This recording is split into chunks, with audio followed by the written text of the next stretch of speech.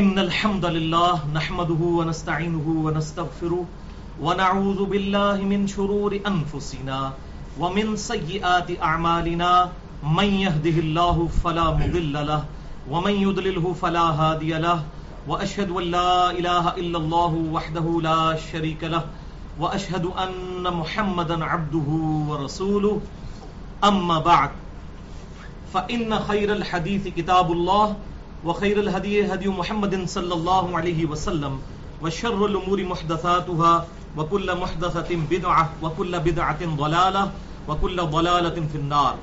أعوذ بالله السميع العليم من الشيطان الرجيم من همزه ونفخه ونفثه. بسم الله الرحمن الرحيم. رب اشرح لي صدري ويسر لي أمري واحلل عقدة من لساني يفقهوا قولي. بسم الله الرحمن الرحيم. ان الله وملائكته يصلون على النبي يا ايها الذين امنوا صلوا عليه وسلموا تسليما. اللهم صل على محمد وعلى ال محمد كما صليت على ابراهيم وعلى ال ابراهيم انك حميد مجيد. اللهم بارك على محمد وعلى ال محمد كما باركت على ابراهيم وعلى ال ابراهيم انك حميد مجيد. الحمدللہ آج 20 جون 2015 کو ہفتے کے دن 2 اور 3 رمضان المبارک 1436 ہجری کی درمیانی رات میں ہم انشاءاللہ تعالی قرآن کلاس نمبر 180 میں 180 میں سورۃ النحل کی آیت نمبر 28 سے لے کر 34 تک کے کانٹیکسٹ میں اپنے اسی موضوع کو کنکلوڈ کریں گے جس پہ ہم نے پچھلی دفعہ تقریباً 73 منٹس گفتگو کی تھی، جو ہماری ویب سائٹ اہل سنت پاک.com پر مسئلہ نمبر 117A کے عنوان سے اپلوڈ ہو چکی ہے، اور اس کا ٹاپک تھا عذاب قبر کا صحیح عقیدہ قرآن حکیم کے 10 ریفرنسز کی روشنی میں، جس میں ہم نے منکرین عذاب قبر جو ہے اور منکرین حدیث ان کے دلائل کا ہم نے جواب الحمدللہ بڑے انٹلیکچوئل لیول پر قرآن حکیم کی آیات کی روشنی میں ہی دیا تھا کہ ان کے اصول اور مبادی بالکل غلط ہیں. یہ کتاب جس پر سب کا اجماع ہے، چاہے کوئی منکرین حدیث ہو یا حدیث کا ماننے والا ہو، اہل سنت ہو یا اہل تشیع ہو یا ان کا کوئی آف شوٹ ہو، اس کتاب کو سب مانتے ہیں.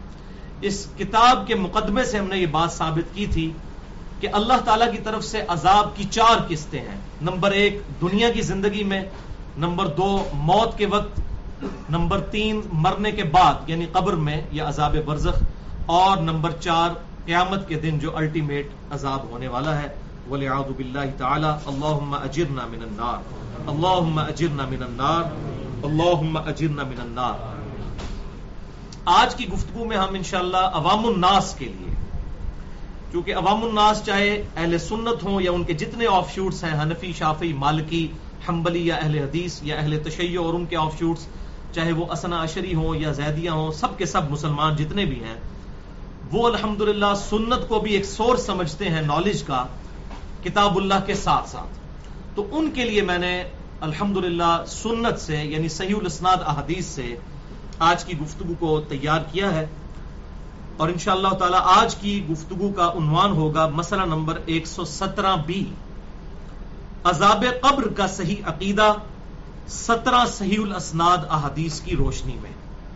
عذاب قبر کا صحیح عقیدہ 17 صحیح الاسناد احادیث کی روشنی میں. اور یہ 17 کا عدد میں نے ڈیڈکٹ کیا ہے اس بات سے کہ مسلمانوں میں فرض نماز کی رکعتوں کی تعداد دن رات میں 17 ہے، جس پر اہل سنت اور اہل تشیع پوری امت کا اجماع ہے. فجر کے 2 فرض، ظہر کے 4، عصر کے 4، مغرب کے 3 اور عشاء کے 4. اس 17 کی نسبت سے میں نے 17 احادیث آج کلیکٹ کی ہیں. بھائیو، ہمارے محدثین رحمہم اللہ اجمعین نے جب اپنی احادیث کی کتابوں کو کمپائل کیا تو ان کتابوں کے اندر مستقل ایک چیپٹر رکھا اور اس کا نام رکھا عذاب قبر کا عقیدہ یا اثبات عذاب القبر، عذاب قبر کا ثبوت. آپ کوئی بھی دنیا کی حدیث اٹھا کر دیکھ لیں تو آپ کو یہ چیپٹر ضرور اس میں ملے گا. صحیح بخاری میں انٹرنیشنل نمبر کے مطابق 1369 سے لے کر 1380 تک کل 12 احادیث عذاب قبر کے ٹاپک کے تحت امام بخاری رحمہ اللہ المتوفا 256 ہجری انہوں نے لی ہیں. اسی طریقے سے صحیح مسلم میں انٹرنیشنل نمبر کے مطابق 7211 سے لے کر 7224 تک 14 احادیث امام مسلم بن حجاج قشیری رحمہ اللہ المتوفا 261 ہجری انہوں نے عذاب قبر کے عقیدے کے اوپر لی ہیں. اس کے علاوہ بھی جامعہ ترمذی کھول لیں, سنن ابی داؤد, سنن نسائی, سنن ابن ماجہ, الموطا امام مالک, اور بھی احادیث کی جتنی بھی کتابیں آپ کھول لیں, سب کتابوں میں آپ کو مستقل چیپٹر ملیں گے عذاب قبر کے عقیدے سے متعلق. اور اسی طریقے سے مشکات المصابیح, جسے میں نے انسائکلوپیڈیا آف حدیث ڈکلیئر کیا ہے اور اس میں میں نے پورا لیکچر بھی دیا تھا, مسئلہ نمبر 111B, مشکات المصابیح کا مکمل تعارف, جو الحمدللہ اہل سنت کی مین سٹریم کی جتنی کتابیں ہیں, چاہے وہ کتب ستہ ہوں, بخاری, مسلم, ابو داؤد, ترمذی, نسائی, ابن ماجہ, اور اس کے علاوہ بھی باقی کتابیں, تقریباً 13 کتابوں کا وہ مجموعہ ہے مشکات المصابیح. اس میں بھی ایک پورا چیپٹر ہے انٹرنیشنل نمبر کے مطابق 125 سے لے کر 139 نمبر احادیث تک, ٹوٹل 15 احادیث بنتی ہیں یہ, اور اس چیپٹر کا نام ہے اثبات عذاب القبر. یہ مشکات میں بھی ایک پورا مستقل چیپٹر ہے, بالکل کتاب الایمان شروع کے اندر, اور بیسیکلی انہوں نے یہ سینس دیا ہے کہ یہ ایمان کا حصہ ہے عذاب قبر کو ماننا. اس حوالے سے اہل سنت کے بہت بڑے امام ہیں اور کئی احادیث کی کتابوں کے مؤلف ہیں. آج سے تقریباً 1000 سال پہلے امام حاکم, جنہوں نے المستدرک للحاکم لکھی ہے, المتوفا 405 ہجری, ان کے شاگرد ہیں امام حافظ ابو بکر احمد بن حسین بن علی البیہقی, جنہیں امام البیہقی کہا جاتا ہے, مشہور, المتوفا 458 ہجری. انہوں نے الگ سے ایک مستقل کتاب لکھی ہے جو 200 احادیث پر مشتمل ہے تقریباً, اور اس کتاب کا نام ہے اثبات عذاب القبر, عذاب قبر کے عقیدے کا ثبوت. یہی وہ امام ہیں جنہوں نے حیات الانبیاء فی قبورہم بھی لکھی ہے. انبیاء اکرام اپنی قبروں میں زندہ ہیں جیسا کہ برزخی حیات اللہ تعالیٰ نے ان کو دی ہے. اسی امام نے یہ کتاب بھی لکھی ہے اثبات عذاب القبر, اور یہ کتاب الحمدللہ خوشخبری ہے ہمارے لیے کہ یہ اس کا اردو ترجمہ ہو چکا ہے, اور شیخ زبیر علی زئی رحمہ اللہ المتوفا 1435 ہجری بمطابق 10 نومبر 2013 انہوں نے اپنی وفات سے پہلے اس کتاب پر کام کر دیا تھا, لیکن پرنٹنگ پریس میں ابھی نہیں گئی تھی. میری ابھی پچھلے ہفتے ہی حافظ شیر صاحب سے بات ہوئی ہے, تو انہوں نے مجھے کہا کہ مکتبہ اسلامیہ والوں کو ہم نے یہ پرنٹنگ کے لیے بھجوا دی ہے, ہو سکتا ہے رمضان میں یا رمضان کے فوراً بعد یہ کتاب اردو میں آ جائے. شیخ زبیر علی زئی صاحب کی تحقیق اور تحکیم کے ساتھ یہ 200 احادیث اثبات عذاب القبر, امام بھیکی کی کتاب. تو انشاءاللہ یہ جب آ جائے گی تو کچھ ہی دنوں میں انشاءاللہ اس کا PDF بھی اویلیبل ہو جائے گا پبلک کے لیے. ویسے کتاب اتنی مہنگی نہیں ہوگی, 200 احادیث ہیں, زیادہ زیادہ 200-250 صفحوں پر مشتمل یہ کتاب ہوگی انشاءاللہ. تو اس کتاب میں تقریباً 200 احادیث اور آثار ہیں عذاب قبر کے عقیدے سے متعلق, اور وہ انہوں نے بیسک جتنی ہماری کتابیں ہیں بخاری, مسلم, ابو داؤد, ترمذی, نسائی, ابن ماجہ, اس سے بھی لیے ہیں. اس کے علاوہ بھی امام بھیکی نے اپنی سند سے بھی احادیث بیان کی ہیں, وہ خود بھی بہت بڑے محدث ہیں. البتہ آج ہم انشاءاللہ 17 حدیث صرف ڈسکس کریں گے تاکہ ہمارا 1 گھنٹے کے اندر اندر یہ لیکچر مکمل ہو جائے انشاءاللہ تعالی. اور یہ 17 حدیث میں نے بڑی انٹلیکچوئل ترتیب کے ساتھ, بڑی محنت کے ساتھ جمع کی ہیں تاکہ پورا مقدمہ ہمیں سمجھ آ جائے. ان کی ترتیب جو ہے ایٹ رینڈم الٹ اپ نہیں ہے, بڑی انٹلیکچوئل ہے.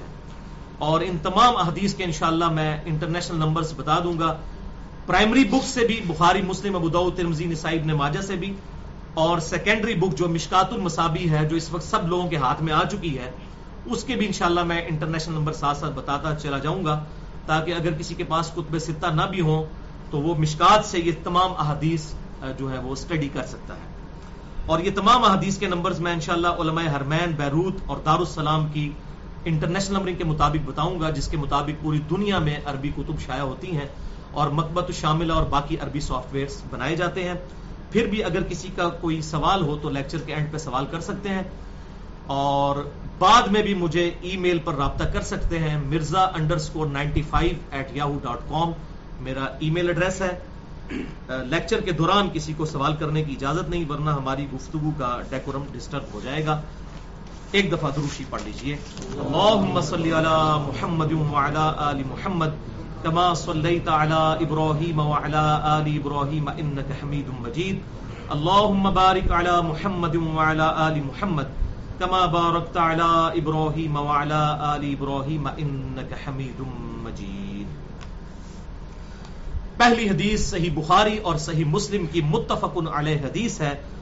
بخاری میں انٹرنیشنل نمبرنگ کے مطابق 1369 اور مسلم میں 7219 اور مشکات میں بھی یہ موجود ہے 125 نمبر پر کہ امام کائنات سید الاولین والآخرین شفیع المذنبین رحمت للعالمین سیدنا و مولانا امام اعظم محمد رسول اللہ صلی اللہ علیہ وسلم نے ارشاد فرمایا، جب مسلمان کو اس کی قبر میں رکھا جاتا ہے تو اس سے سوال کیا جاتا ہے تو وہ کہتا ہے اشہد ان لا الہ الا اللہ وحدہ لا شریک لہ وان محمدا عبدہ ورسولہ، میں گواہی دیتا ہوں کہ اللہ اکیلا معبود ہے اور محمد صلی اللہ علیہ وسلم اس کے بندے اور اس کے رسول ہیں. اور پھر آپ صلی اللہ علیہ وسلم نے فرمایا کہ ایک مسلمان کا قبر میں یہ کلمہ پڑھنا اللہ تعالیٰ کی طرف سے خاص تحفہ ہے اور وہ استقامت ہے جس کا ذکر اللہ نے اپنی کتاب میں کیا. پھر آپ صلی اللہ علیہ وسلم نے سورہ ابراہیم کی آیت نمبر 27 تلاوت فرمائی. اعوذ باللہ من الشیطان الرجیم بسم اللہ الرحمن الرحیم یثبت اللہ الذین آمنوا بالقول الثابت. اللہ تعالیٰ اہل ایمان کو ثابت قدم رکھتا ہے اس مضبوط قول میں فی الحیات الدنیا وفی الآخرہ، دنیا کی زندگی میں بھی اور آخرت کی زندگی میں بھی، اور آخرت کی زندگی کی پہلی منزل قبر ہے. اور پھر آپ صلی اللہ علیہ وسلم نے فرمایا یہ آیت عذاب قبر کے بارے میں نازل ہوئی ہے، سورہ ابراہیم آیت نمبر 27. اور پھر آپ صلی اللہ علیہ وسلم نے فرمایا کہ جب مؤمن سے قبر میں پوچھا جائے گا تو وہ کہے گا کہ میرا رب اللہ ہے اور میرے نبی محمد صلی اللہ علیہ وسلم ہے. یہ مکمل حدیث ہے جو بخاری اور مسلم کے اس باب میں موجود ہے جو عذاب قبر والا باب ہے، اور مشکات میں بھی اس اثبات عذاب القبر والے چیپٹر میں انٹرنیشنل نمبر کے مطابق 125 نمبر یہ حدیث ہے. دوسری حدیث بھی بخاری اور مسلم کی متفق علیہ حدیث ہے. بخاری میں 218، مسلم میں 677 اور مشکات میں 338 نمبر ہے.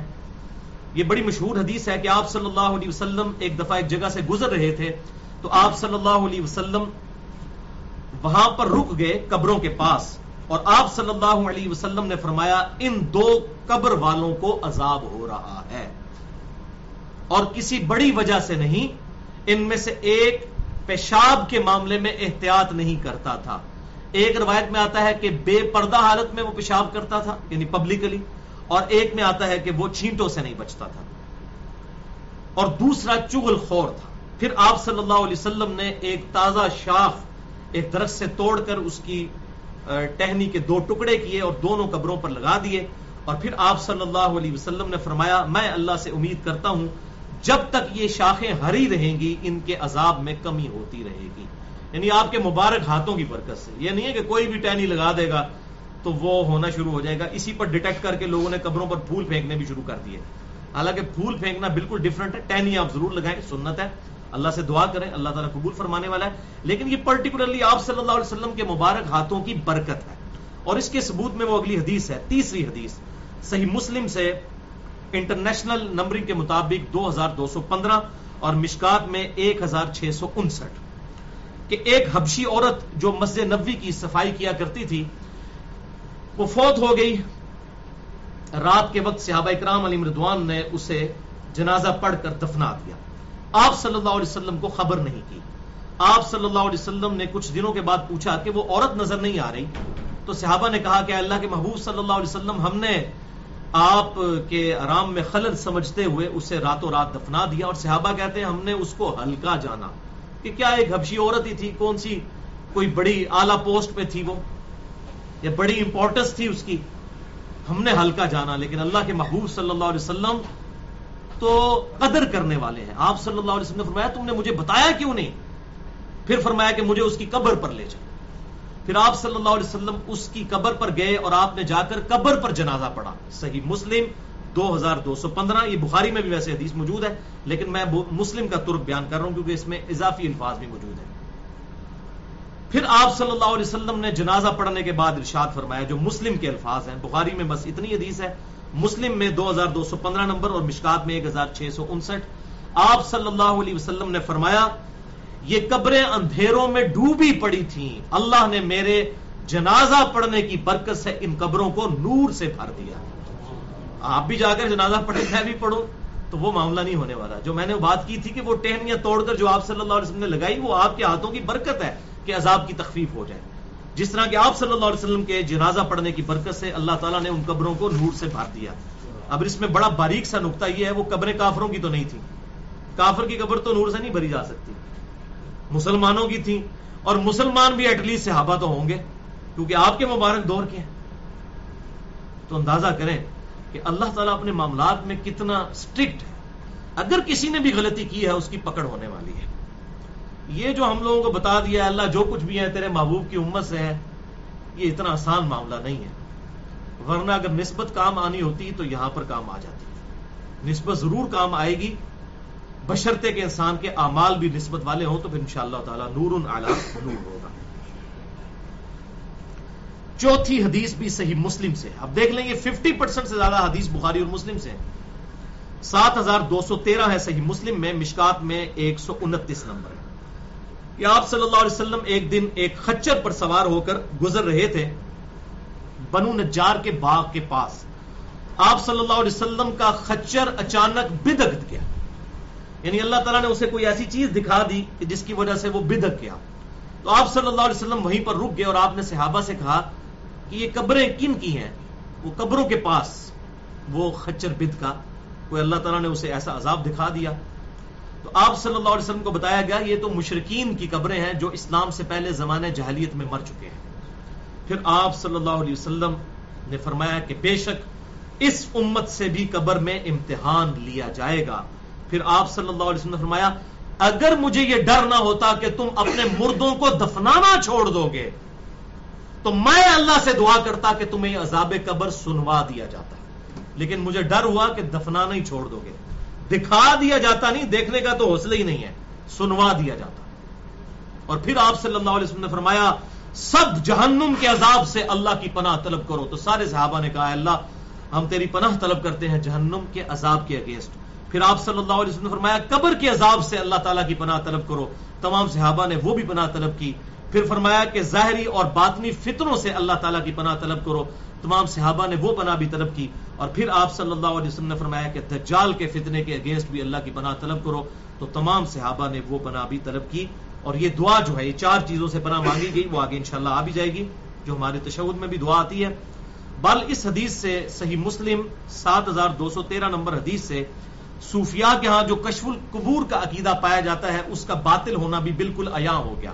یعنی صحابہ کرام جو حضور کی صحبت میں تھے ان کو بھی آپ صلی اللہ علیہ وسلم نے کہا کہ مجھے ڈر ہے کہ تم مردوں کو دفنانا چھوڑ دو گے ورنہ میں دعا کرتا تمہیں یہ عذاب سنوا دیا جاتا. یعنی صحابہ کو بھی سنائی بھی نہیں دیا وہ عذاب جو آپ صلی اللہ علیہ وسلم کو اللہ تعالیٰ نے دکھایا. غیبی خبر تو صرف نبی کے پاس آتی ہے. تو یہ کہنا کہ بزرگ جو ہیں وہ قبروں کو دیکھ لیتے ہیں, قبروں کے حالات جان لیتے ہیں, یہ دیوبند اور بریلوی دونوں مکاتب فکر کے ہاں یہ کشف القبور کا عقیدہ پایا جاتا ہے. یہ بالکل جعلی اور فضول اور فراڈ قسم کا عقیدہ ہے. اور بالکل اس طریقے سے یہ آج کل جو یوٹیوب کے اوپر ویڈیوز آپ کو نظر آتی ہیں عذاب قبر کی, اور کہتے ہیں جی وہ دفنا کر گئے تو وہ ایک نوجوان لڑکے کی لاش نکالی, جی یمن میں ہو گیا, فلاں جگہ ہو گیا. بھائی ایسا کبھی نہیں ہوگا. یہ دنیا میں اللہ تعالیٰ نے غیب کا پردہ ڈالا ہوا ہے, یہ کبھی عذاب قبر دکھایا نہیں جائے گا. یہ میرا چیلنج ہے, کبھی ایسا نہیں ہوگا دکھایا جائے گا. ورنہ سب سے زیادہ حق تو صحابہ کا تھا کہ ان کا حق یقین تک ایمان پہنچایا جاتا, انہیں عذاب قبر دکھایا جاتا. یہ تو اللہ نے پردہ رکھا ہوا ہے. آگے اور احادیث بھی آئیں گی کہ یہ پردہ جنوں اور انسانوں کے لیے ہے. اس کے علاوہ باقی مخلوقات تو عام حالت میں بھی عذاب قبر دیکھتی ہیں. جن اور انسان چونکہ اللہ کی شریعت کے مکلف ہیں ان کو نہیں عذاب قبر نظر آئے گا, ورنہ بندے سے پتر نہ بن جائیں. دیکھ کے مانا تو کیا مانا, ان الذین یخشون ربهم بالغیب لهم مغفرۃ واجر کبیر. بے شک وہ لوگ جو بغیر دیکھے اپنے رب سے ڈرتے ہیں ان کے لیے اجر عظیم ہے. دیکھ کے تو سب نے مان لینا ہے. 5ویں حدیث صحیح بخاری سے ہے, انٹرنیشنل نمبر کے مطابق 1380 اور مشکات میں اس کا نمبر ہے 1647. بڑی رکت انگیز یہ حدیث ہے. آپ صلی اللہ علیہ وسلم نے فرمایا جب جنازے کو رکھا جاتا ہے اور لوگ میت کو اپنے کندھوں پر اٹھا کر چلتے ہیں تو میت کلام کرتی ہے، بولتی ہے. اگر نیک میت ہوتی ہے تو کہتی ہے مجھے جلدی جلدی آگے پہنچا دو، کیونکہ قبر تو جنت کا باغ اس کے لیے بننے والی ہے. اور اگر بدکار میت ہوتی ہے تو کہتی ہے تباہی ہو، مجھے کہاں پر لے کر جا رہے ہو.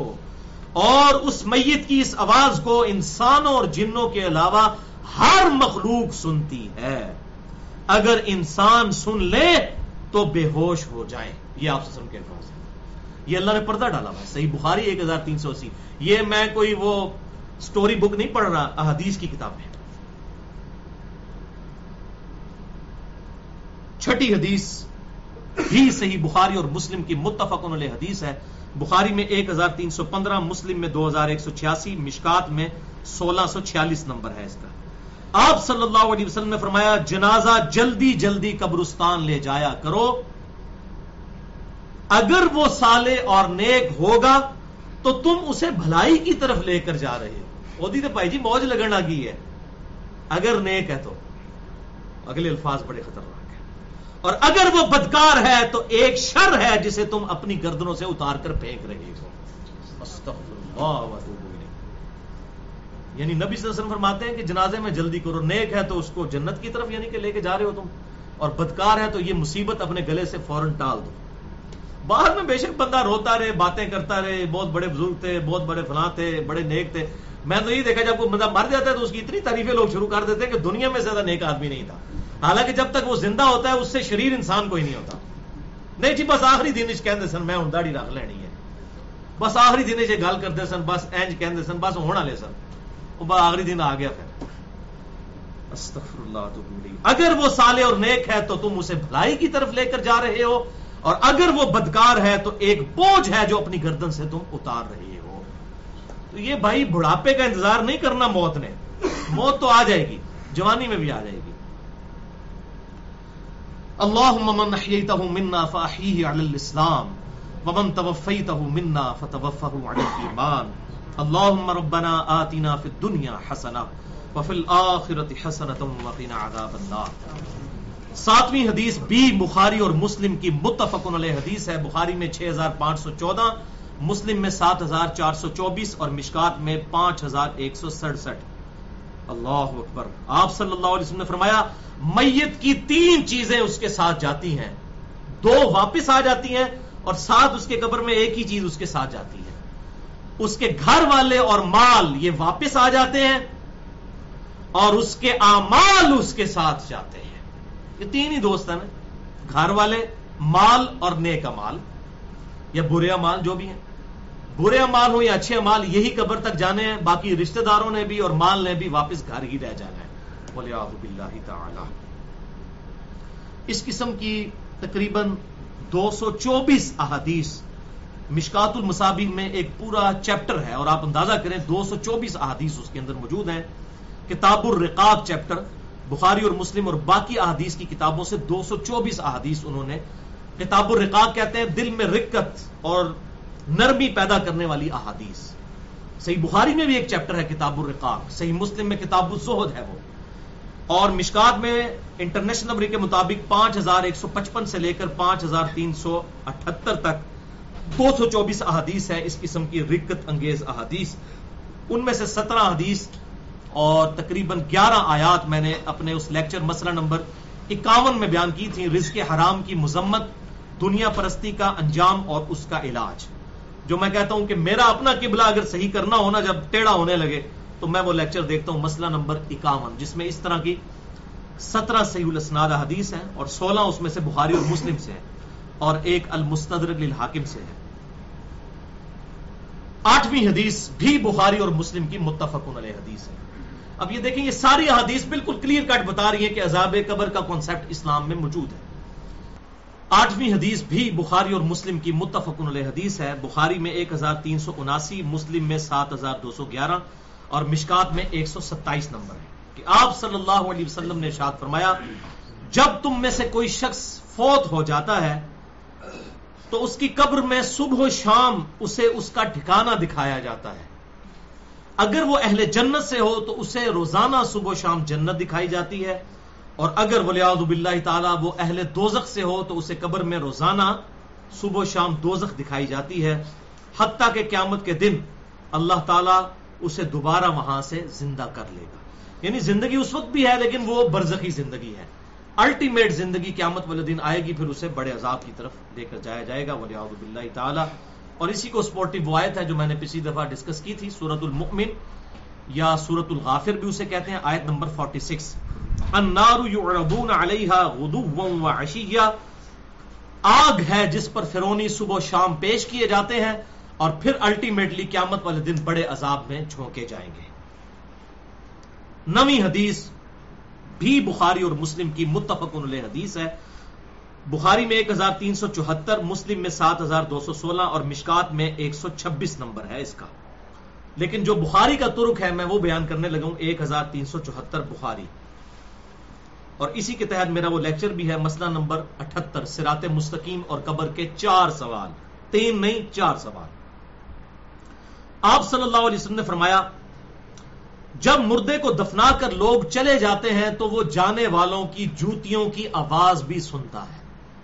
یعنی اللہ تعالیٰ اس کے ساتھ ایسا معاملہ کرتا ہے کہ وہ جانے والے کی جوتیوں کی آواز بھی سنتا ہے. ویسے اگر آپ کیمرہ لگائیں آپ کو نہیں نظر آئے گا، آپ کو ویسے ہی وہ نظر آئے گا جیسے اس کو لٹایا گیا، کیونکہ یہ پردے والی زندگی ہے برزخ کی، جو میں نے پچھلی دفعہ ڈسکس کیا تھا.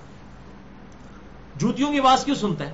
اگر نیک ہوگا تو خوش ہوگا کہ میں نے ان پر رلائی نہیں کیا تھا، اور بدکار ہے تو وہ پریشان ہو جائے گا کہ میرا ان پر بھروسہ تھا، مجھے تو ڈال کر چلے گئے. پھر 2 فرشتے اس کے پاس آتے ہیں اور اسے بٹھا کر پوچھتے ہیں ما کنت تقول فی حق ھذا الرجل، اس مرد کے بارے میں تیرا دنیا میں کیا عقیدہ تھا. اس کی ڈیٹیل اگلی احادیث میں بھی آ جائیں گی کہ کس مرد کا پوچھ رہے ہیں آپ صلی اللہ علیہ وسلم کے بارے میں. وہ کہے گا میں گواہی دیتا ہوں کہ وہ اللہ کے بندے اور اس کے رسول صلی اللہ علیہ وسلم تھے. پھر اسے جہنم اور جنت دکھائے جاتے ہیں، اور اگر وہ مومن ہوتا ہے اور سوالوں کے جب جواب دے لیتا ہے تو اسے بتایا جاتا ہے یہ جنت تیرا ٹھکانہ ہے. دوزخ بھی ساتھ دکھائی جاتی ہے کہ اگر بچوں جی جواب نہ آتا تو یہاں تو انہیں جانا تھا، اب یہ جنت تیرا ٹھکانہ ہے. اور جب منافق کو قبر میں رکھا جاتا ہے تو وہ سوالوں کے جواب میں کہتا ہے لا ادری لا ادری، مجھے کوئی معلوم نہیں، مجھے کچھ معلوم نہیں، میں وہی کہتا تھا جو لوگ کہا کرتے تھے. یعنی سن سنا کے سننی. لوگ کہتے تھے این جی ہوتا ہے، میں بھی کہتا تھا این جی ہوتا ہے، اسی تو شروع تو این جا پڑھ پڑھا کے سننی نہیں، سن سنا کے سننی. پھر فرشتے اس سے 4تھا سوال کرتے ہیں وہاں پر اور کہتے ہیں لا دریتا ولا تلیتا، تو نے خود کوشش کر کے حق حاصل کرنے کی کوشش کیوں نہیں کی، یا جو حق حاصل کیا ہوا تھا اس کے ساتھ چلنے کی کوشش کیوں نہیں کی. حق حاصل کیا ہوا تھا اس کے ساتھ چلنے سے مراد یہ ہے کہ اس سے دیکھا کہ بھئی یہ کتاب و سنت کے راستے پر جو لوگ چل رہے ہیں اس راستے کو اڈاپٹ کرنے کی کوشش کیوں نہیں کی تم نے. اللہ. تو جب وہ سوالوں کے جواب نہیں دے پاتا تو فرشتے اس کے سر پر ایک ہتھوڑا مارتے ہیں اور وہ چیختا ہے اور چلاتا ہے. اس کی آواز کو جنوں اور انسانوں کے علاوہ ہر مخلوق سنتی ہے. جن اور انسان اس لیے نہیں سنتے کہ وہ مکلف ہیں شریعت کے، اللہ تعالیٰ نے ان پر پردہ رکھا ہوا ہے، ادروائز تو اگر پردہ اٹھ جائے پھر تو انہوں نے مان ہی لینا ہے. تو جنوں اور انسانوں کے علاوہ ہر مخلوق اس کی چیخ و پکار کی آواز کو سنتی ہے. اگر جنوں اور انسان سن لیتے، جن اور انسان، تو میں کہتا ہوں کہ دنیا میں ہی فیصلہ ہو جاتا. ہو سکتا ہے کسی بڑے بزرگ کو آپ دفنا کر آتے، دھڑال کی آواز پیچھے سے آتی جناب، اوہ اسی تو بڑا بڑا سمجھتے تھا انہوں. کسی جماعت کے امیر کو، کسی عالم کو، کسی پگڑی والے کو، کسی داڑھی والے کو، اور اس کو بیچارہ سادہ تھا مسلمان، اس کو آپ دفنا کے آتے کہتے ہوں تک تو آواز کوئی نہیں آئی، تو وہ تو یار بڑا چنگا بندہ سی. تو یہ اللہ تعالیٰ نے دنیا میں پردہ رکھ دیا. ادروائز اگر جنوں انسان سن لیتے نا تو پتہ چل جاتا. یہ جو ہم اپنے زندگی میں روتے ہیں کہ لوگوں کی داڑھیوں اور پگڑیوں سے آپ دھوکہ نہ کھائیں، یہ آپ کے ساتھ ظلم کر رہے ہیں، تو یہ بات پتہ چل جاتی جب ان کے ساتھ یہ معاملات ہوتے ہیں. اچھا، یہاں پر یہ بات آئی کہ مردے کو اللہ تعالیٰ سنوا دیتا ہے جانے والوں کی جوتوں کی آواز. تو جہاں جہاں احادیث میں مردے کا سننا ثابت ہے، اہل سنت کا اتفاقی عقیدہ ہے کہ وہ سننا جائز ہے، بالکل ثابت ہے. اس کے بارے میں عقیدہ رکھنا سمائے موتا کا ایسا عقیدہ رکھنا جو کتاب و سنت سے ثابت ہے وہ جائز ہے، اور اس کا ذکر بھی سورہ فاطر کی آیت نمبر 22 میں موجود ہے. ان اللہ یسمع من یشاء، اللہ تعالیٰ بے شک جسے چاہتا ہے سنوا دیتا ہے. وما انت بمسمع من فی القبور، اور اے محبوب صلی اللہ علیہ وسلم جو قبروں میں پڑے ہوئے ہیں تم انہیں نہیں سنا سکتے. یہاں ویسے مثال کے طور پر اللہ تعالیٰ نے بیان کیا ہے کہ جن کے دل مردہ ہو چکے ہیں تم ان کو نہیں سنا سکتے، لیکن مثال جب دی جاتی ہے تو جس چیز سے مثال دی جاتی ہے اس کی اصل بھی وہی ہوتی ہے. مثلا اگر میں کہتا ہوں کہ یہ چیز دودھ کی طرح سفید ہے تو مثال تو میں دودھ کی دے رہا ہوں، تو دودھ بھی سفید ہے اور وہ چیز بھی سفید ہے. تو یہاں پر جو یہ مثال دی گئی کہ تم مردوں کو نہیں سنا سکتے، دل کے مردے بھی نہیں سن سکتے، دوسرے مردے بھی نہیں سن سکتے، اس لیے تو ان کی مثال دی گئی ہے. اسی طریقے سے بخاری اور مسلم میں آتا ہے کہ جو قلیب بدر والے تھے، بدر کے کنویں میں جن کافروں کی لاشیں ڈالی گئی تھیں، آپ صلی اللہ علیہ وسلم نے ان سے خطاب کیا. تو سیدنا عمر نے پوچھا یا رسول اللہ صلی اللہ علیہ وسلم یہ تو مردے ہیں، یہ نہیں سنتے. تو آپ نے فرمایا تم سے بہتر سنتے ہیں. اللہ تعالیٰ ان کو سنوا رہا ہے تاکہ ان کے عذاب کے اندر اضافہ ہو، ان کو حسرت کے اندر اضافہ ہو. تو جہاں جہاں پر مردوں کا سننا ثابت ہے وہاں وہاں ہم مانتے ہیں، اور جہاں پر ثابت نہیں ہے اس کے بارے میں ہم عقیدہ کلیم نہیں کرتے.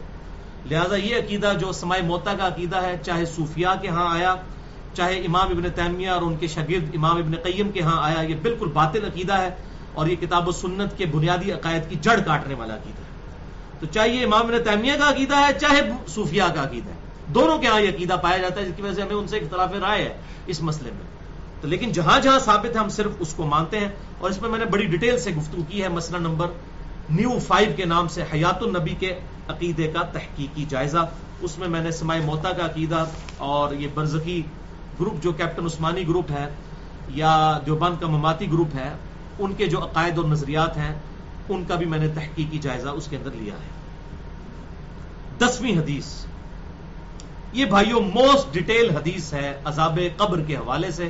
میں اسے ورڈ بائی ورڈ پڑھوں گا اوریجنل کتاب سے. سنن ابی داؤد میں 4753 ہے، مسند امام احمد میں جلد 4 صفحہ 287 پر 18557 ہے، اور المستدرک للحاکم میں 107 نمبر حدیث ہے، مشکات میں 1630 نمبر ہے. اچھا، یہ ابو داؤد کی جو اس کی روایت ہے اور مسند احمد کی، اس میں آمش مدلس ہے اور ان سے روایت کر رہا ہے. لیکن جو المستدرک للحاکم کی روایت ہے اس میں امام آمش نے اپنی سما کی تصریح کی ہے، اور انہوں نے کہا کہ میں نے حدیث سنی ہے، ان سے روایت نہیں کی بلکہ انہوں نے حدثنا سے کی ہے. المستدرک للحاکم 107 نمبر حدیث، میں وہ پڑھنے لگا ہوں ورڈ بائی ورڈ تاکہ اس کا سوز و گداز جو ہے وہ قائم رہے. برا بن عازب رضی اللہ تعالیٰ عنہ بیان کرتے ہیں کہ ہم رسول اللہ صلی اللہ علیہ وسلم کی مائیت میں ایک انصاری شخص کے جنازے میں شریک ہوئے. ہم قبر تک پہنچ گئے، ابھی اس کی لحد تیار نہیں ہوئی تھی کہ رسول اللہ صلی اللہ علیہ وسلم ہمارے پاس بیٹھ گئے. ہم بھی آپ صلی اللہ علیہ وسلم کے گرد بیٹھ گئے، اس حال میں گویا ہمارے سروں پر پرندے ہیں، یعنی فل اٹینٹو ہو کر آپ صلی اللہ علیہ وسلم کے ساتھ ہم بیٹھ گئے. آپ کے مبارک ہاتھوں میں ایک لکڑی تھی جس سے آپ زمین کورید رہے تھے. آپ صلی اللہ علیہ وسلم نے سر مبارک اوپر اٹھایا اور فرمایا عذاب قبر سے اللہ کی پناہ طلب کیا کرو. آپ نے 3 بار یہ بات ارشاد فرمائی. پھر آپ صلی اللہ علیہ وسلم نے ارشاد فرمایا بندہ مومن جب دنیا سے رابطہ توڑ کر آخرت کی طرف متوجہ ہوتا ہے، یعنی جب اس کی موت کا وقت آتا ہے، تو سورج کی طرح چمکتے دمکتے سفید چہروں والے فرشتے جنتی خوشبودار جنتی کفن لے کر اس کے پاس آتے ہیں، حتیٰ کہ وہ حد نظر تک اس کے سامنے بیٹھ جاتے ہیں. پھر ملک الموت تشریف لاتے ہیں حتیٰ کہ وہ اس کے سر کے پاس بیٹھ جاتے ہیں. اچھا، قرآن میں بھی ملک الموت کا نام آیا ہے، سورہ سجدہ کے اندر، احادیث کے اندر بھی.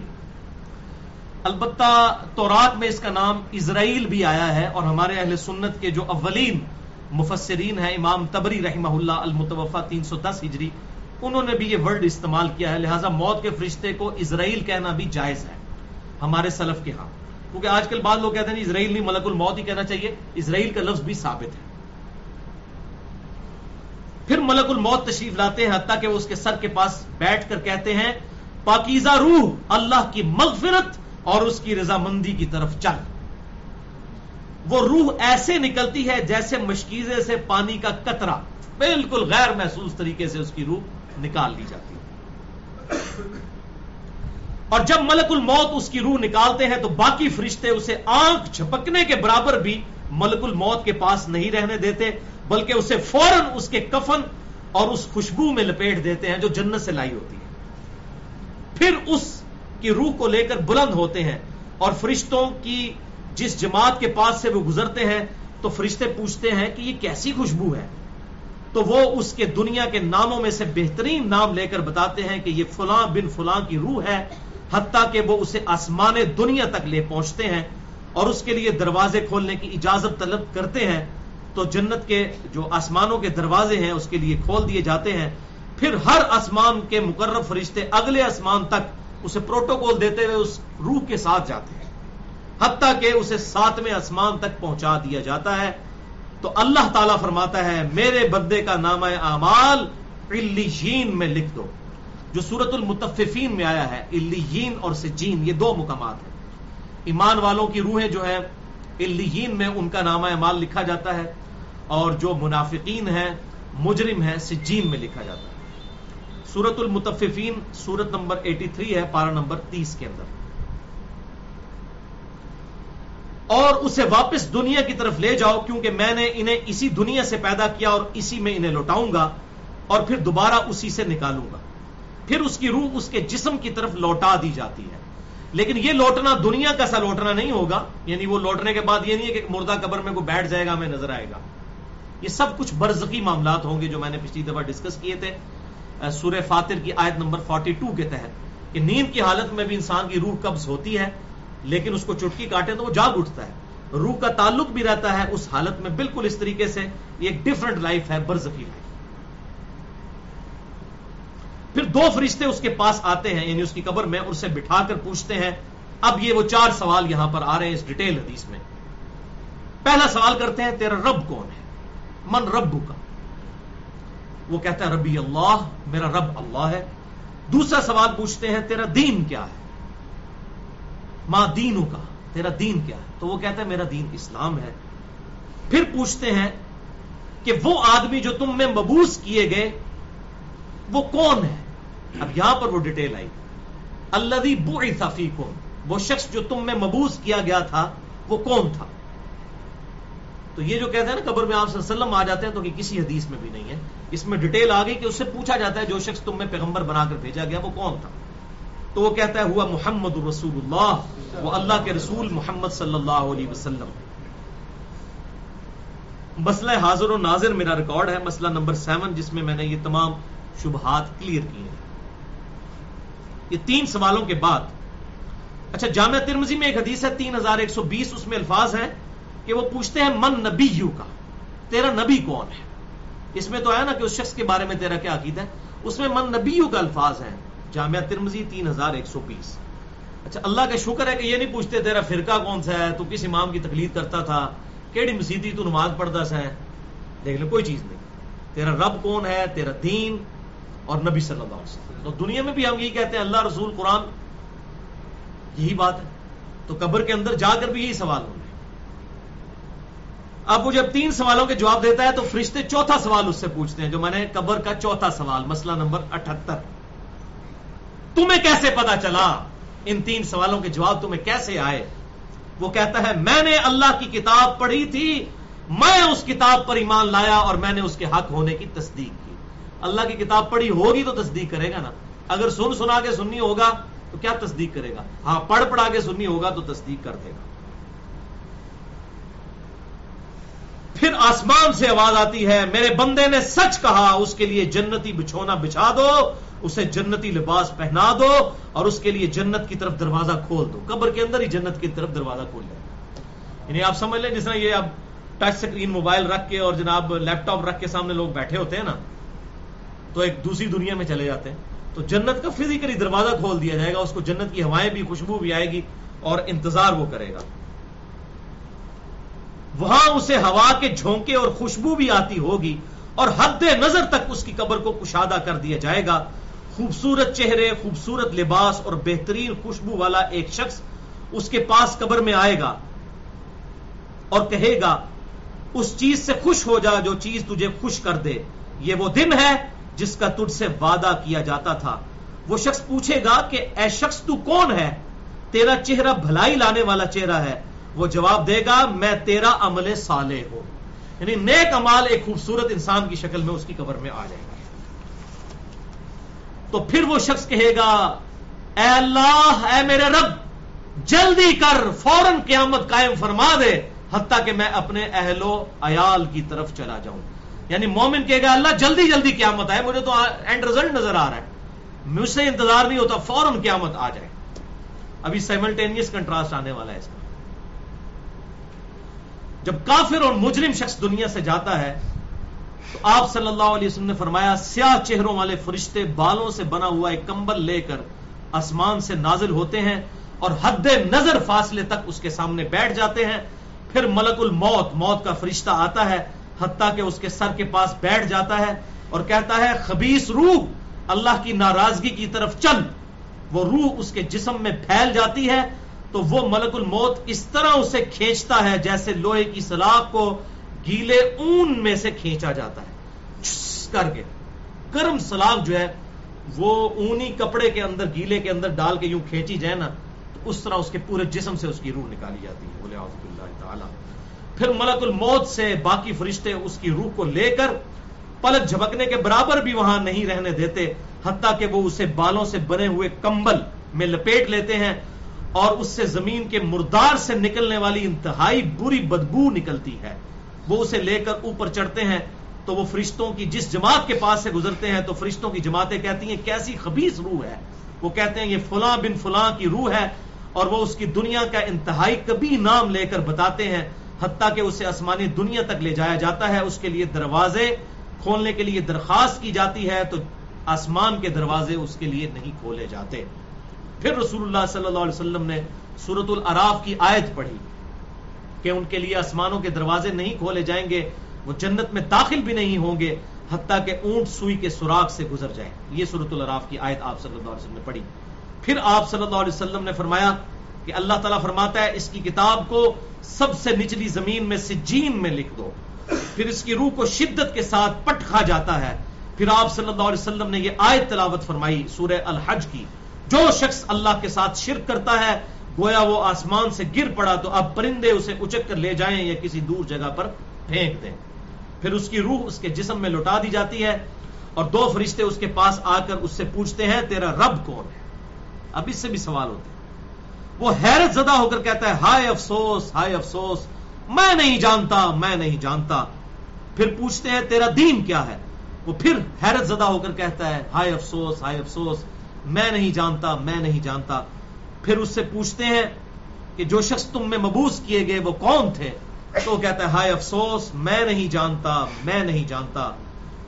پھر آسمان سے آواز آتی ہے اس نے جھوٹ بولا، اس کے لیے جہنم کا بچھونا بچھا دو. اور بخاری میں الفاظ ہیں 1374.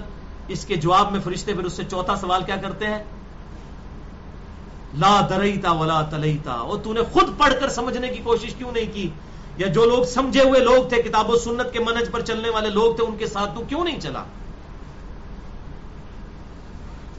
اللہ تعالیٰ فرماتا ہے اس کے لیے جہنمی بچھونا بچھا دو، جہنم کی طرف ایک دروازہ کھول دو، وہاں سے گرمی اور گرم ہوا اس کی قبر میں آتی رہے گی.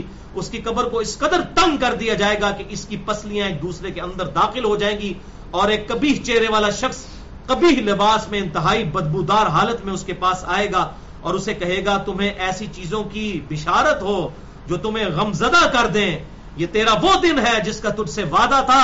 وہ پوچھے گا تو کون ہے؟ تیرے چہرے سے تو خیر کی توقع نظر نہیں آتی. وہ جواب دے گا میں تیرا خبیث عمل ہوں جو تو دنیا میں کیا کرتا تھا. بات عمل کے ساتھ ہی ہے، صرف کلمہ پڑھنا کافی نہیں ہے، عمل. پھر وہ کہتا ہے میرے رب قیامت قائم نہ کرنا، اے میرے رب قیامت قائم نہ کرنا. مومن کیا کہتا ہے؟ قیامت قائم کر رہے اللہ. اب یہ وہ حدیث ہے وہ جس اس آیت کو حل کرتی ہے جو پچھلی دفعہ ایک بھائی نے سوال بھی کیا تھا. سورہ یاسین کی آیت نمبر ہے 52. قالوا یا ویلنا من بعثنا من مرقدنا.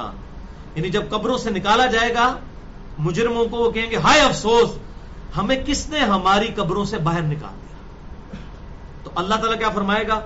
ھذا ما وعد الرحمن وصدق المرسلون. یہی ہے وہ جس کا وعدہ رحمان نے کیا تھا اور رسولوں نے سچا کہا تھا. تو کہتے ہیں جی منکرین عذاب قبر کہتے ہیں جی وہ انسان کیوں کہتے ہیں ہماری قبروں سے کس نے اٹھا لیا، تو اس پہ عذاب تو نہیں ہوتا؟ عذاب تو ہو رہا ہے. آپ دیکھیں اس وہ حدیث میں کیا کہہ رہا ہے، اللہ قیامت قائم نہ کرنا، یعنی یہ عذاب تو آیا، قیامت آئی تو پھر بڑا عذاب بھی مجھ پر آئے گا. تو اسی لیے وہ اس حیرت زدہ ہوگا قیامت والے دن کہ اب میرے اوپر اگلی مصیبت آ گئی، عذاب کی چوتھی اور فائنل قسط بھی میرے پر آنے والی ہے. والعیاذ باللہ تعالی. اللہم اجرنا من النار. 11ویں حدیث سنن نسائی میں 1834، مشکات میں 1629. ابو ہریرہ رضی اللہ تعالیٰ عنہ کہتے ہیں آپ صلی اللہ علیہ وسلم نے فرمایا جب مؤمن شخص کی موت کا وقت آتا ہے تو رحمت کے فرشتے سفید ریشم لے کر آتے ہیں اور کہتے ہیں راضی ہونے والی پسندیدہ روح نکل، اللہ کی راحت اور رزق کی طرف چل، رب تجھ پر ناراض نہیں. تو وہ بہترین کستوری کی خوشبو کی طرح نکلتی ہے حتیٰ کہ وہ ایک دوسرے سے اسے لے کر اس طرح کرتے کرتے آسمان کے دروازوں تک پہنچ جاتے ہیں. تو وہ کہتے ہیں زمین سے یہ کیسی پاکیزہ خوشبو تمہارے پاس آئی ہے. وہ اسے مومنوں کی روح کے پاس لے جاتے ہیں، یعنی نیک آدمی کی روح کو، جو پہلے مومن مر چکے ہیں ان کی روحوں کے پاس. تو انہیں اس کے آنے پر اس سے بھی زیادہ خوشی ہوتی ہے، یعنی مومن انتظار کر رہے ہوتے ہیں اور ویلکم کرتے ہیں. جیسا کہ تم میں سے کسی کو اپنے بچھڑے ہوئے شخص کے ملنے پر خوشی ہوتی ہے. تو وہ آلریڈی جو مردہ روحیں وہاں پر پہنچی ہوتی ہیں، جو مر چکے شخص جو ہوتے ہیں ان کی روحیں، وہ نئی آنے والی روح سے پوچھتے ہیں فلاں کا کیا حال ہے، فلاں کا کیا حال ہے.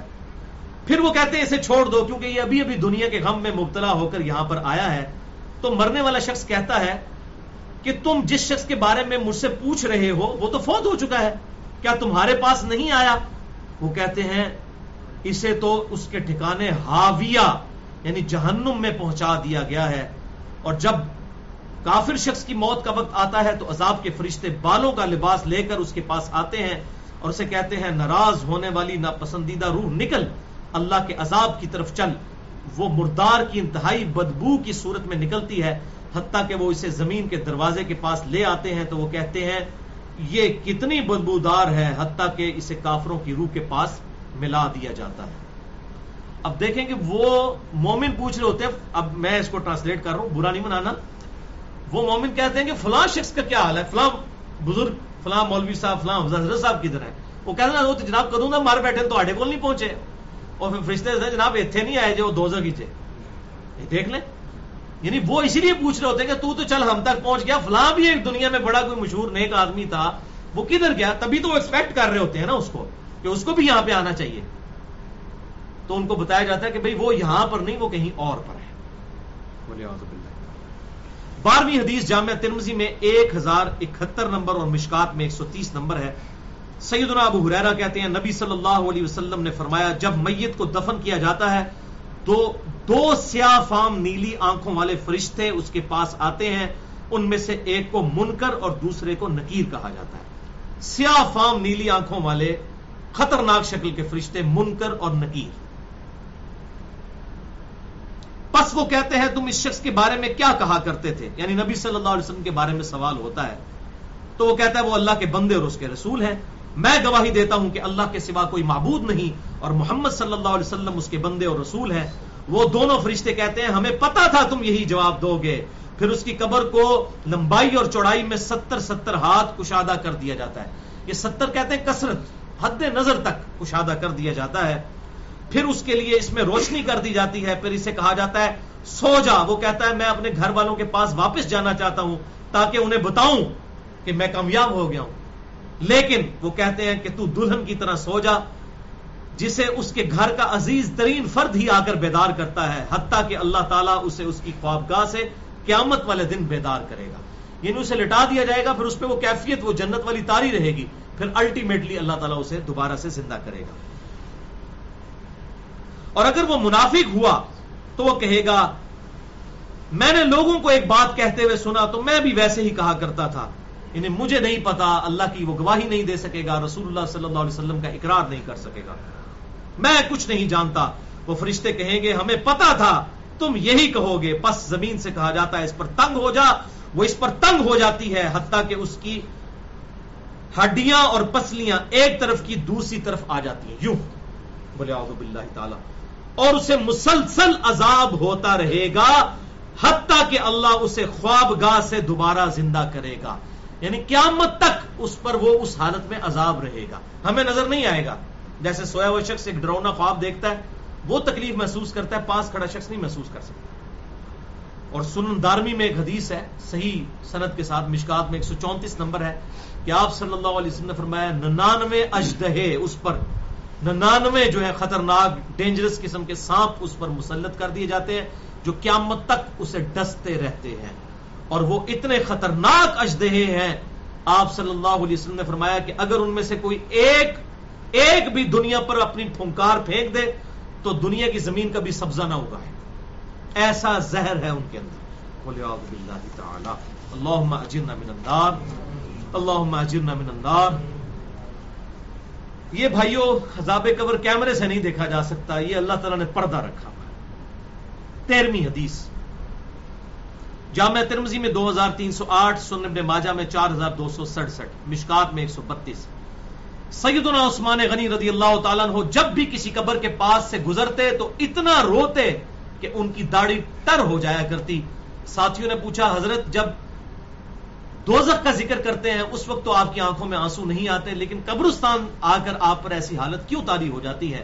تو سیدنا عثمان نے فرمایا کہ میں نے اپنے محبوب صلی اللہ علیہ وسلم سے سنا کہ بے شک قبر آخرت کی منزلوں میں سے پہلی منزل ہے, جو اس میں بچ گیا اگلی منزلیں اس کے لیے آسان ہوتی چلی جائیں گی, اور جسے یہاں پر مشکل درپیش ہوئی اس کی اگلی منزلیں اس سے بھی مشکل در مشکل ہوتی چلی جائیں گی. پھر آپ صلی اللہ علیہ وسلم نے فرمایا میں نے قبر سے زیادہ سخت اور برا منظر کبھی نہیں دیکھا. تو یہ حضرت عثمان غنی رضی اللہ تعالیٰ عنہ کی وہاں پر یہ حالت ہوتی تھی. اور اس میں کیا الفاظ ہے؟ قبر آخرت کی منزلوں میں سے پہلی منزل ہے. لہذا یہ پرفیکٹ دعا ہے, اللہم ربنا آتینا فی الدنیا حسنہ وفی الآخرۃ حسنہ وقنا عذاب النار. یہ مولویوں نے جو اپنے بیچ میں جو ہے وہ انجینئرنگ کرنے کی کوشش کی ہے, واقعنا عذاب القبری, واقعنا عذاب الحشری, یہ جو بدعت داخل کی ہے اس کی ضرورت ہی نہیں ہے, کیونکہ عذاب قبر بھی اس میں داخل ہے. اس میں الفاظ آپ نے دیکھ لیے کیا ہے, قبر آخرت کی منزلوں میں سے پہلی منزل ہے. تو واقعنا عذاب القبری, واقعنا عذاب الحشری کہنے کی ضرورت ہی نہیں ہے. ربنا آتینا فی الدنیا حسنہ وفی الآخرۃ حسنۃ وقنا عذاب النار. تو اس سے یہ بھی بات پتہ چل گئی کہ قبرستان جانے کا مقصد ہے آخرت کی یاد, جو صحیح مسلم میں حدیث ہے 2259 کہ قبروں پہ جایا کرو تاکہ آخرت کی یاد آئے. تو سیدنا عثمان بھی دیکھیں قبرستان جا کر وہاں پر آخرت کی یاد کے لیے جایا کرتے تھے, اور یہ حقیقت بات ہے قبرستان جانے سے ہی انسان کا قبلہ درست ہوتا ہے. 14ویں حدیث بھی بخاری اور مسلم کی متفق علیہ حدیث ہے. بخاری میں 832, مسلم میں 1325 اور 1324, مشکات میں 939 ہے. اما عائشہ رضی اللہ تعالیٰ عنہ کا بیان ہے کہ آپ صلی اللہ علیہ وسلم تشہد میں 4 چیزوں کے اگینسٹ اللہ تعالیٰ کی پناہ طلب کیا کرتے تھے, اور صحیح مسلم میں 1324 نمبر حدیث ہے کہ آپ صلی اللہ علیہ وسلم امت کو بھی حکم دیتے تھے کہ 4 چیزوں کے اگینسٹ اللہ تعالیٰ کی پناہ طلب کرو. اللہم انی اعوذ بک من عذاب جہنم ومن عذاب القبر ومن فتنۃ المحیا والممات ومن شر فتنۃ المسیح الدجال. یہ مختلف الفاظ کے ساتھ آتی ہے 4 چیزوں کے شر سے, جہنم کے عذاب کے اگینسٹ, عذاب قبر کے اگینسٹ, زندگی اور موت کے فتنے کے اگینسٹ, اور نمبر 4 دجال کے فتنے کے اگینسٹ. تو یہ 4 چیزوں کے اگینسٹ اللہ تعالیٰ کی پناہ طلب کرنی. 15ویں حدیث سنن ابی داؤد میں 3221, المستدرک للحاکم میں موجود ہے. امام ذہبی نے بھی موافقت کی ہے. مشکات میں 133 نمبر حدیث ہے کہ جب نبی صلی اللہ علیہ وسلم میت کو دفنا کر فارغ ہوا کرتے تو اس کے پاس کھڑے ہو جاتے قبر کے اوپر اور فرماتے اپنے بھائی کے لیے استغفار کرو اور اس کے لیے استقامت کی دعا کرو, ابھی اس سے قبر میں سوال کیا جائے گا. تو قبر میں دفنانے کے بعد دعا کرنی چاہیے قبر میں سوالوں کے استقامت کے لیے اور اس کے لیے استغفار کے لیے. جنازے کے بعد جو دعا کی جاتی ہے یہ ثابت نہیں ہے. قبر پہ کھڑے ہو کر دعا کریں اور ہاتھ اٹھا کر کریں. صحیح مسلم میں حدیث ہے 2256 کہ آپ صلی اللہ علیہ وسلم 3 دفعہ ہاتھ اٹھا کر قبرستان جا کر دعا کیا کرتے تھے. 3 دفعہ ہاتھ اٹھا کر. اس میں میں نے پورا لیکچر بھی دیا, مسئلہ نمبر 74 اصال ثواب سے متعلق, اس میں نے یہ ڈیٹیل سے بتایا. تو آپ نے دعا کرنی ہے استغفار. یہ جو آج کا ڈاکٹر طاہر القادری صاحب کی وہ ایک ویڈیو آئی ہوئی ہے, وہ قبر پہ آ کہتے ہیں بیٹا پڑھ، اور باقیوں کہتے ہیں سائڈ پہ ہو جو فرشتے آنے لگے ہیں جناب، اور وہ اس کو تلقین کرتے ہیں. یہ تلقین نہیں کرنی، استغفار کرنا ہے، اس کے لیے دعا کرنی ہے. ہمیں نہیں نظر آ رہا ہے فرشتے کس طرح کس وقت داخل ہوں گے، ہمیں نہیں پتا. تو یہ تلقین کرنا یہ ثابت نہیں. اسی طریقے سے سورہ بقرہ کی آخری آیات پڑھنا اور اس کی شروع کی آیات، وہ بھی روایت ضعیف ہے. میں نے مسئلہ نمبر 112A کے اندر بیان کی تھی، اے بی کے اندر، جو قرآن کی 12 سورتوں کے صحیح فضائل اس میں بتایا تھا. اور مسئلہ نمبر 74 میں ایصال ثواب سے متعلق ساری گفتگو میں نے کنکلوڈ کی ہے. سیکنڈ لاسٹ حدیث ہے 16ویں حدیث صحیح مسلم میں، بڑی ڈیٹیل کے ساتھ ہے، 321 نمبر کتاب الایمان چیپٹر میں. یہ بڑی رکت انگیز حدیث ہے، میں نے اس لیے اس کو اینڈ پہ رکھا ہے. مشکات میں بھی مختصراً موجود ہے 1716، لیکن مسلم میں ایمان والے چیپٹر میں بڑی دردناک حدیث ہے، بہت دردناک. حضرت عمر ابن عاص رضی اللہ تعالیٰ عنہ کی جب موت کا وقت قریب آیا تو انہوں نے دیوار کی طرف منہ کر کے زارو قطار رونا شروع کر دیا. پھر اپنے بیٹوں کو بلایا. اب موت کے وقت باپ کی حالت دیکھ کے ان بیٹوں پر کیا کیفیت ہوگی. تو ان بیٹوں نے حضرت عمر ابن عاص کو تسلی دی کہ ابا جان آپ کو پریشان ہونے کی ضرورت نہیں ہے، آپ تو اللہ کے نبی کے صحابی ہیں، آپ نے تو آپ صلی اللہ علیہ وسلم کی زیارت کی ہوئی ہے، آپ تو بخشے بخشائے ہیں. لیکن صحابی میں اور عام آدمی میں یہ تو فرق ہے، اسے تو پتہ ہے آخرت کا معاملہ کتنا سخت ہے. تو انہوں نے بڑا پیارا جواب ارشاد فرمایا. عمر بن عاص کہتے ہیں کہ میرے بیٹو، اللہ کے نزدیک اس سے زیادہ پسندیدہ بات کوئی نہیں کہ کوئی کہے اشہد ان لا الہ الا اللہ و اشہد ان محمد رسول اللہ. یعنی توحید کا اقرار اور نبی صلی اللہ علیہ وسلم کی رسالت کو ماننا، یہ اصل نسبت ہے. جو تم مجھے کہہ رہے ہو صحابی ہونا، اصل نسبت یہ ہے کہ انسان کلمہ پڑھ لے. پھر انہوں نے کہا کہ میرے بچوں، میری زندگی میں 3 دور گزرے. پہلا وہ دور تھا کہ جب میں اس روئے ارض پر سب سے زیادہ نفرت محمد رسول اللہ سے کیا کرتا تھا صلی اللہ علیہ وسلم، اور میری زندگی کی سب سے بڑی خواہش تھی کہ میں کسی طریقے سے رسول اللہ کو قتل کر دوں، وَلِعَوْذُ بِاللَّهِ تَعَالَى. اے میرے بچوں، اگر میں اس وقت مر جاتا تو سیدھا دوزخ میں جاتا. پھر اللہ نے میرے پر کرم کیا اور میری زندگی میں دوسرا دور آیا. اللہ نے میرا سینہ اسلام کے لیے کھول دیا صلح حدیبیہ کے بعد. انہوں نے اور حضرت خالد ابن ولید نے اکٹھا ایمان قبول کیا، لیکن صلح حدیبیہ کے بعد اللہ نے میرا سینہ اسلام کے لیے کھول دیا، اور مجھے نبی صلی اللہ علیہ وسلم سے بڑھ کر پھر کوئی محبوب شخص نہیں تھا. میں آپ صلی اللہ علیہ وسلم کی خدمت میں حاضر ہوا ایمان لانے کے لیے. آپ صلی اللہ علیہ وسلم سے میں نے کہا یا رسول اللہ اپنا دایاں ہاتھ آگے کیجئے، میں ایمان لے کر آؤں. تو جب آپ نے اپنا دایاں ہاتھ آگے کیا تو میں نے اپنا دایاں ہاتھ پیچھے کھینچ لیا، اور میں نے کہا اللہ کے رسول پہلے مجھے گارنٹی دیں کہ اللہ تعالیٰ میرے پچھلے سارے گناہوں کو معاف کرے. تو آپ صلی اللہ علیہ وسلم نے فرمایا اے عمر بن عاص، کیا تجھے نہیں پتا کہ اسلام گزشتہ کے سارے گناہوں کو معاف کر دیتا ہے؟ یعنی اسلام لے آیا پچھلے گناہ معاف، جو سورۃ الفرقان میں بھی آیا کہ کوئی شرک سے بھی توبہ کر لے ہم اس کی گناہوں کو بھی نیکیوں سے بدل دیں گے. پھر کہتے ہیں کہ میں نے اس شرط پر اسلام قبول کیا، پھر رسول اللہ سے بڑھ کر مجھ کو کوئی محبوب نہیں تھا. اے میرے بیٹو، میں نے نبی صلی اللہ علیہ وسلم کے چہرے کی وجاہت کی وجہ سے کبھی بھی آنکھیں بھر کر آپ کی طرف نہیں دیکھا. اگر تم مجھ سے یہ پوچھو کہ رسول اللہ کا چہرہ مبارک کیسا تھا تو میں ان کے چہرے مبارک کے خد و خال بیان نہیں کر سکتا. میں نے آپ کے روب کی وجہ سے کبھی جی بھر کر آپ کی طرف دیکھا بھی نہیں. یہ حضرت عمر بن عاص. اور پھر کہتے ہیں میرے بچوں، پھر میری زندگی میں تیسرا دور آیا جب مجھے اللہ تعالیٰ نے آزمائش میں ڈال دیا. اچھا، پھر انہوں نے کہا یہ دوسرے دور میں اگر میں مر جاتا میرے بچوں تو سیدھا میں جنت میں چلا جاتا. پہلے دور میں مرتا تو سیدھا دوزخ میں، دوسرے دور میں مرتا تو سیدھا جنت میں. بڑی اسٹریم لائن میری لائف گزر رہی تھی. لیکن میری زندگی میں پھر تیسرا دور آیا، اور وہ دور کون سا تھا؟ جب انہوں نے حضرت امیر معاویہ رضی اللہ تعالیٰ کے ساتھ مل کر حضرت علی کے خلاف بغاوت کی. وہ دور تھا. موت کے وقت انسان کو اپنی غلطیاں یاد آ جاتی ہیں. موت خود بہت بڑی نصیحت کرنے والی چیز ہے. اے میرے بچوں، دوسرے دور میں مر جاتا تو میں سیدھا جنت میں جاتا. پھر تیسرا دور مجھ پر آیا اور مجھ پر آزمائش آئی. اب میں اللہ سے امید کرتا ہوں کہ میرے گناہوں کو معاف کرے، مجھے نہیں پتا میرے ساتھ کیا معاملہ ہونے والا ہے۔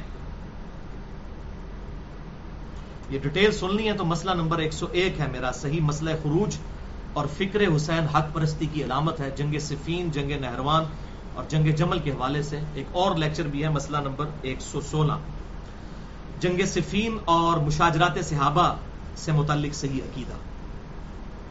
اے میرے بیٹو، اب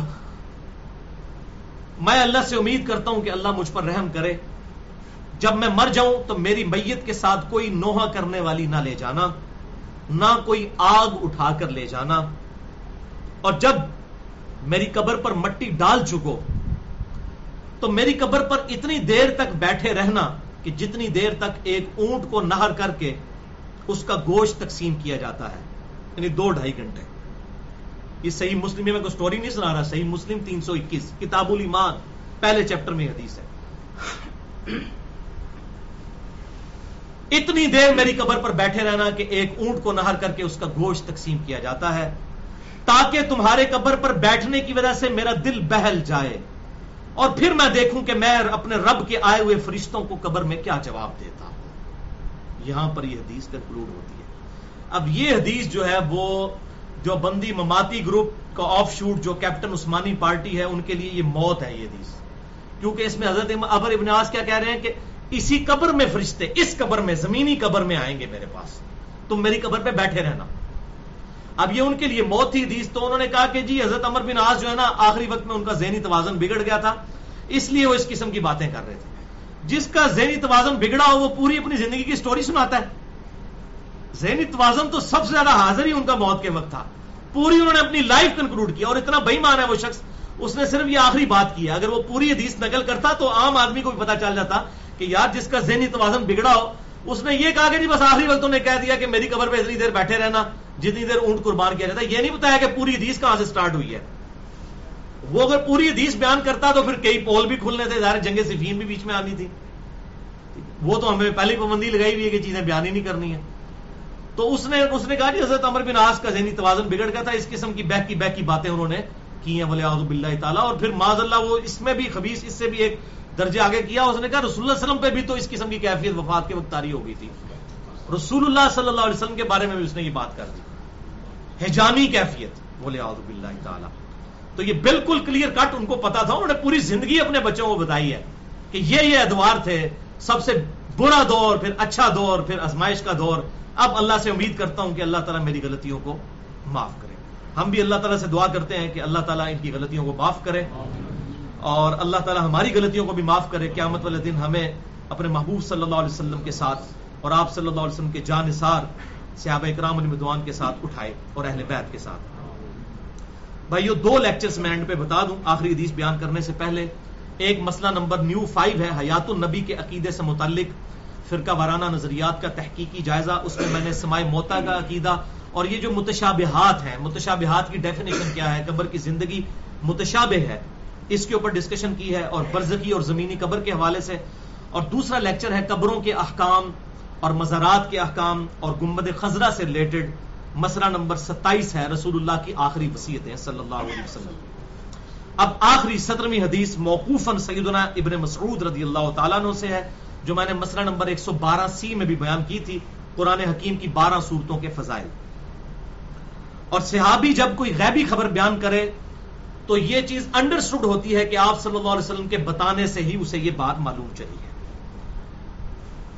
الموجم الکبیر الطبرانی میں انٹرنیشنل نمبر کے مطابق 8652 نمبر یہ حدیث ہے، اور امام بھیکی کی کتاب اثبات عذاب القبر میں 128 نمبر ہے۔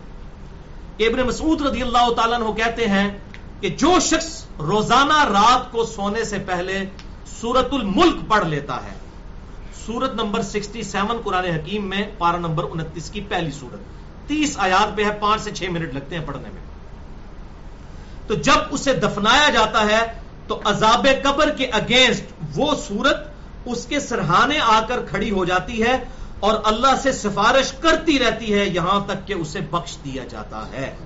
سورت الملک منجیہ ہے، اللہ کے اذن سے نجات دینے والی سورت ہے، عذاب قبر سے نجات دینے والی سورت ہے سورت الملک۔ اس سے بھی یہ بات پتہ چلی کہ عذاب قبر بھی برحق ہے اور اس سے بچنے کا وظیفہ بھی اینڈ پہ پتہ چل گیا. سورۃ الملک اور ظاہر نماز تو پڑھنی ہے, باقی اعمال تو کرنے ہیں, اس کے ساتھ یہ اضافی وظیفہ ہے. اور اسی کو سپورٹیو وہ حدیث ہے جو سنن نبی داؤد میں 1400 نمبر ہے, جامعہ ترمذی میں 2891, سنن ابن ماجہ میں 3786 اور مشکات میں 2153 ہے. المستدرک للحاکم میں بھی موجود ہے, امام ذہبی نے بھی موافقت کی, شیخ البانی نے بھی اس کو صحیح کہا اور شیخ زبیر لزئی رحمہ اللہ نے بھی اسے صحیح کہا کہ آپ صلی اللہ علیہ وسلم نے فرمایا قرآن حکیم میں 30 آیات پر مشتمل ایک ایسی سورت ہے جو اپنے پڑھنے والے کے لیے سفارش کرتی رہی یہاں تک کہ اللہ تعالیٰ نے اسے بخش دیا, اور وہ ہے تبارک الذی بیدہ الملک. اسی لیے ہم نے اپنے صبح و شام کے اذکار والے بلو کارڈ میں بھی سورہ ملک کا وظیفہ لکھا ہے, اسے ضرور پڑھیں. اور سورۃ البقرہ کی آخری 2 آیات بھی. اللہ تعالیٰ سے دعا ہے جو حق بات میں نے کہی اللہ تعالیٰ ہمارے دلوں میں راسخ فرمائے, اگر جذبات میں میرے منہ سے کوئی غلط بات نکل گئی تو اللہ تعالیٰ ہمارے دلوں سے معاف کر دے, ہمیں کتاب و سنت کی تعلیمات پر عمل کر کے دوسرے بھائیوں تک پہنچانے کی توفیق عطا فرمائے. سبحانک اللہم و بحمدک, اشہد ان لا الہ الا انت, استغفرک و اتوب الیک, وما علینا الا البلاغ المبین.